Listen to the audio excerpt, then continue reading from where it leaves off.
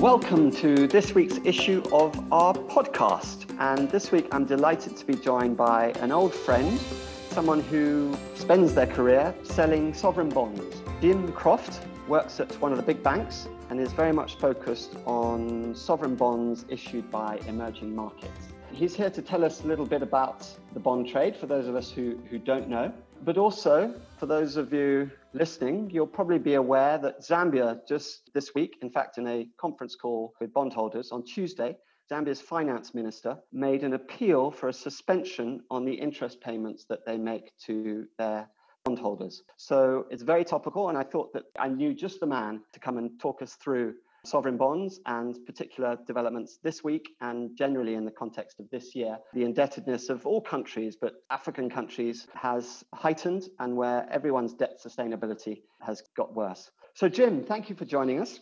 My pleasure. Thank you for having me.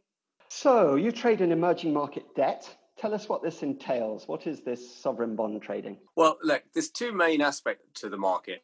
The first one is what we refer to as local market bond trading. This is where the issuer of the assets is issuing bonds denominated in the currency of that country. So, for example, Ghana issuing bonds in cedi, Kenya issuing bonds in shilling, Nigeria issuing bonds in naira, etc. These are markets obviously primarily dominated by onshore participants, and where the investor, or certainly my investors who are offshore, participate are taking both the credit risk of the sovereign as well as the currency exposure, because of the fact they would have to buy the local currency in order to invest in these markets. But in many cases, because these domestic markets are not deep enough to satisfy all of the borrowing requirements of these countries, they typically also look to what we refer to as the international or hard currency markets, where the underlying bonds are issued in primarily dollars, sometimes euros, sometimes also sterling or yen. It's called the hard currency debt markets.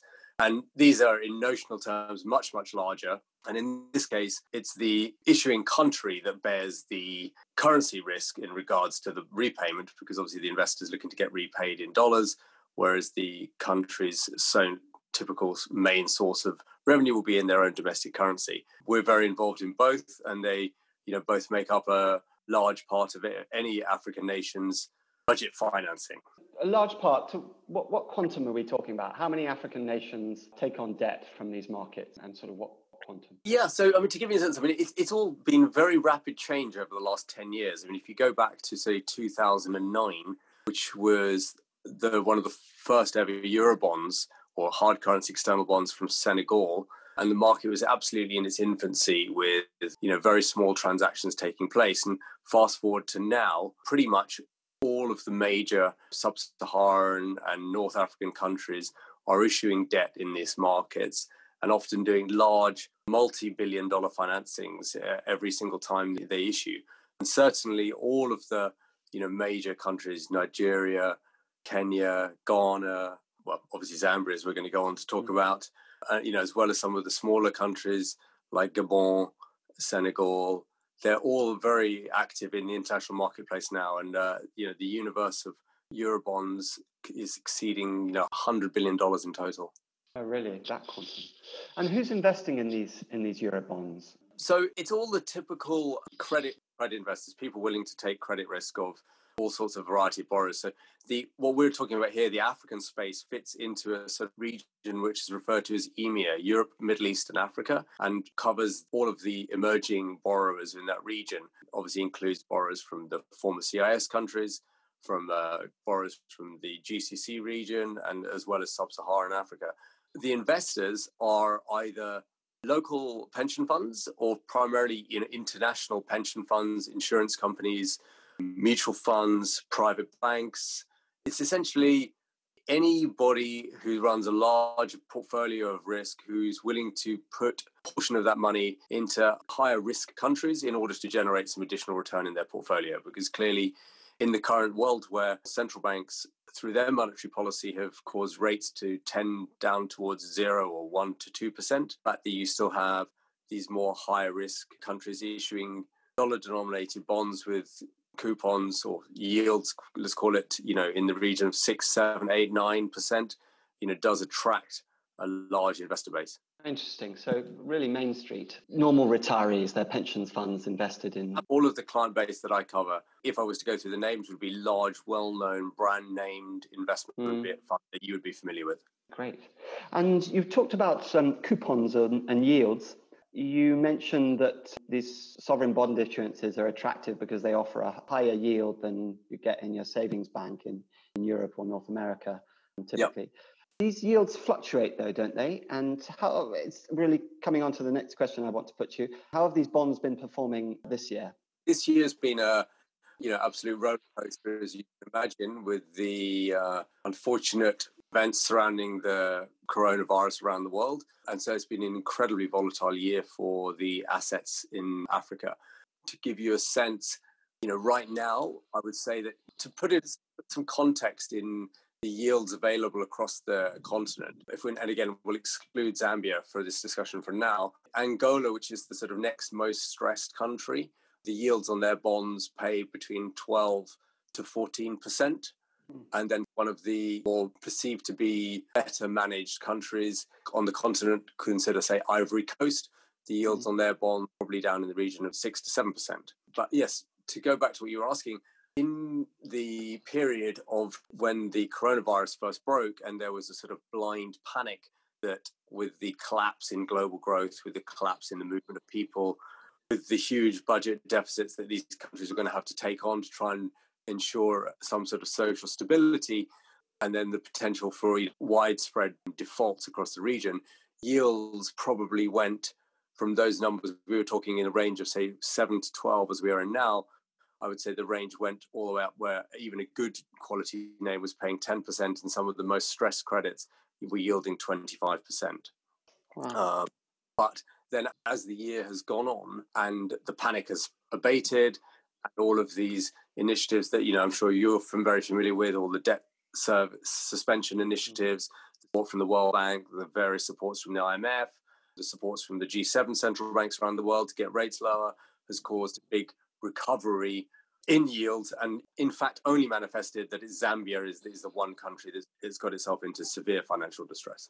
So we'll come on to Zambia just now, but you mentioned the debt moratorium initiatives of the G20 and the IMF and how helpful they were in bringing some stability to these bond markets. Then just this week, Zambia makes the statement, I think their Minister of Finance speaking to bondholders direct, I presume, on a conference call on Tuesday, appeals for some form of moratorium because Zambia can't pay its interest payments on these bonds, or can't pay the yields, the coupons. That's correct. And how will the bond market respond to that? Well, it's actually in the last half an hour, it's responded quite negatively. So the bondholders have rejected the proposal from Zambia. And I can see that makes sense. Unfortunately, it appears that Zambia is being rather badly advised as to how to approach their relationships with the bondholders. I mean, clearly, Zambia's decline has been a long time coming. I mean, they've been in a period of stress now for several years. And this proposal that they made to investors in order to try and buy themselves 6 to 7 months' time in order to try and get their affairs in order before undertaking a proper restructuring was essentially copied from a model that Ecuador used in their recent restructuring of their bonds. However, the situation Ecuador was in was not so severe, and that they had much closer relationships with the IMF. And so therefore investors were willing to participate in the terms of their standstill agreement. And in the case of Zambia, the situation therein is nowhere near as strong. And so investors have taken a pretty swift and pretty dismal view of this proposal. One of the problems, to put in broader context, one of the problems really with the whole concept of PSI, private sector initiative, in these debt restructurings is that whilst it's very easy for bilateral creditors to renegotiate debt, and I think it's obviously fantastic that on that basis so many of Paris Club lending has been swiftly renegotiated, but unfortunately external Eurobond, whichever we want to call it, debt is written in a highly legal fashion that's very, very friendly towards the investor. The people who hold the bonds are very, very diverse and located all over the world, so it's hard to coerce them into to corral them together. And also because it's typically their money as opposed to governments voting with the money of the people, they're much, much less willing actually to take losses or deferrals on payments, and in fact spend their lives very happily litigating to anybody that does try to not pay. And I think that, Zambia are about to find this out as well, that unless investors are given some pretty hefty incentive to participate in a debt restructuring, they just play hardball, because historically playing hardball has worked out very well for them. And the people that own these bonds are very familiar with going into restructurings. And as such, they need a lot of coercing in order to consider anything that might affect the value of their investments. But presumably default, everyone loses, don't they? What can a bondholder do in that situation? Clearly, there's an element of brinksmanship about it. In a scenario where if a country goes into a proper default and the act of the default causes an additional economic collapse, you can see further losses in your assets, right? Which is, you only have to look at Argentina as the most example of this last year, where when bonds went into default, bonds started trading down at 25 cents, which is still, whereas the Zambia bonds still trade at 50 cents because people do believe that there will be sort of negotiated settlement. But at the same time, in the interim, that doesn't mean there's a lot of room for discussion. And I think that Zambia's proposal to put all payments on hold in return for just nothing other than goodwill was a little bit fanciful. They needed to offer something a little bit more concrete to investors as to why they should undertake this. Jim, you referenced the initiatives of G20 and IMF earlier this year in approving some debt moratorium for many emerging markets, among them very many African countries.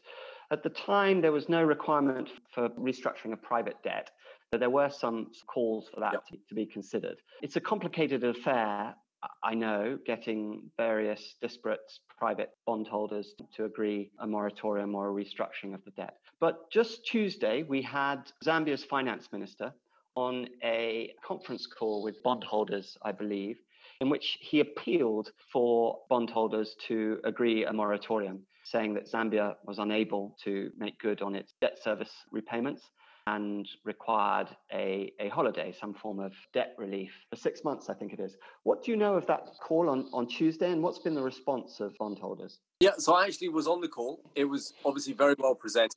They'd clearly been very well primed and made sure that they were presenting the right kind of information to bondholders. But at the same time, the general content was rather, how can I put it, not that realistic. In the sense, it's slightly, they are trying to convince investors that in a very short period of time, they will have reached some sort of debt restructuring agreement with China regarding all the borrowing they have from China. They will finally engage meaningfully with the IMF in order to get them on side with potential future funding, and that they will have a reasonable proposal in place for bondholders that they would find appealing in order to term out or haircut their existing Eurobond debt, and that this is all going to take place in 6 to 7 months, in where the latter part is in 2021, which is the year in the lead up to the next general election. And I think that investors kind of view this as a slightly fanciful program, timeline of events. And we do worry that the situation for Zambia is looking rather precarious. What does that portend for other sovereigns, particularly African sovereigns? My take is that if we're letting just reinforce for the sovereigns to clearly to spend all of their time and resources renegotiating bilateral debt wherever they can, but at the same time sending the message constantly that they will look to make whole all of their Eurobond debt. And you see a classic case example of Angola. They've done the most fantastic job of renegotiating all of their bilateral exposures. They have made very good relationships with the IMF and in fact just been granted additional disbursements that no one expected they would get, and at the same time sent the message to Eurobond holders that they will do whatever they can to try and make sure they get paid. And I think that every other country will try to view that model, because unfortunately, I'm not saying this is right, but unfortunately, as we've discussed, when you start defaulting on Eurobond debt, you just start walking into armies of lawyers and all sorts. It's not to say that if further down the road that Say, for example, in a scenario where this corona situation persists for much longer than most people's base case currently has, and that if countries continue to get into further distress and that their funding needs next year continue to worsen, Eurobond holders are realistic, and clearly if it gets to that point, I'm sure they too would consider some sort of more voluntary restructuring. But the message is very clear from them that they're going to last domino to fall. They will fight for their rights until it's absolutely screamingly obvious that they have to act. And is there anything that the Zambians have done in the last 6 months that has given you grounds for comfort or hope or optimism? Unfortunately not, no. It's a real shame. It's just like a sort of slow motion train crash where they give very polished presentations, they say the right things, they do their part to try and assuage investors, and then time passes and in reality nothing actually happens. And all that happens meanwhile is the kwacha continues to depreciate, the reserve situation doesn't improve, and then just slowly you get to the point where you're literally running out of money, and then you get to the situation right now where you make an appeal to bondholders to try and help. And as we mentioned, the initial response from bondholders is no way, show me something more interesting. And it's not to say that a deal won't get done. I'm sure a deal will get done at some point, but at the moment we're a long way away. And how big an entity is China in this equation? Were there questions on the conference call about the amount of debt owed to China by Zambia? This is the funny thing, because many people on the call were expecting the usual format, which would be a presentation followed by Q&A. And on this particular call, there was a presentation swiftly by them signing off, so there was no Q&A. And so that question that you've talked about is exactly the one that dominates investors' minds. And basically, investors are saying, look, until we have some clarity on your true indebtedness with China, on what your intentions are for restructuring that, then we're not going to have a conversation about restructuring our debt. Jim, thank you for those insights. We're fortunate to have someone who was actually on that call with bondholders on Tuesday. It's been a pleasure to speak with you and to learn a little bit more about the sovereign debt markets and what's happening, particularly in an African context. So thanks so much, Jim Croft. Pleasure. Thanks for having me along.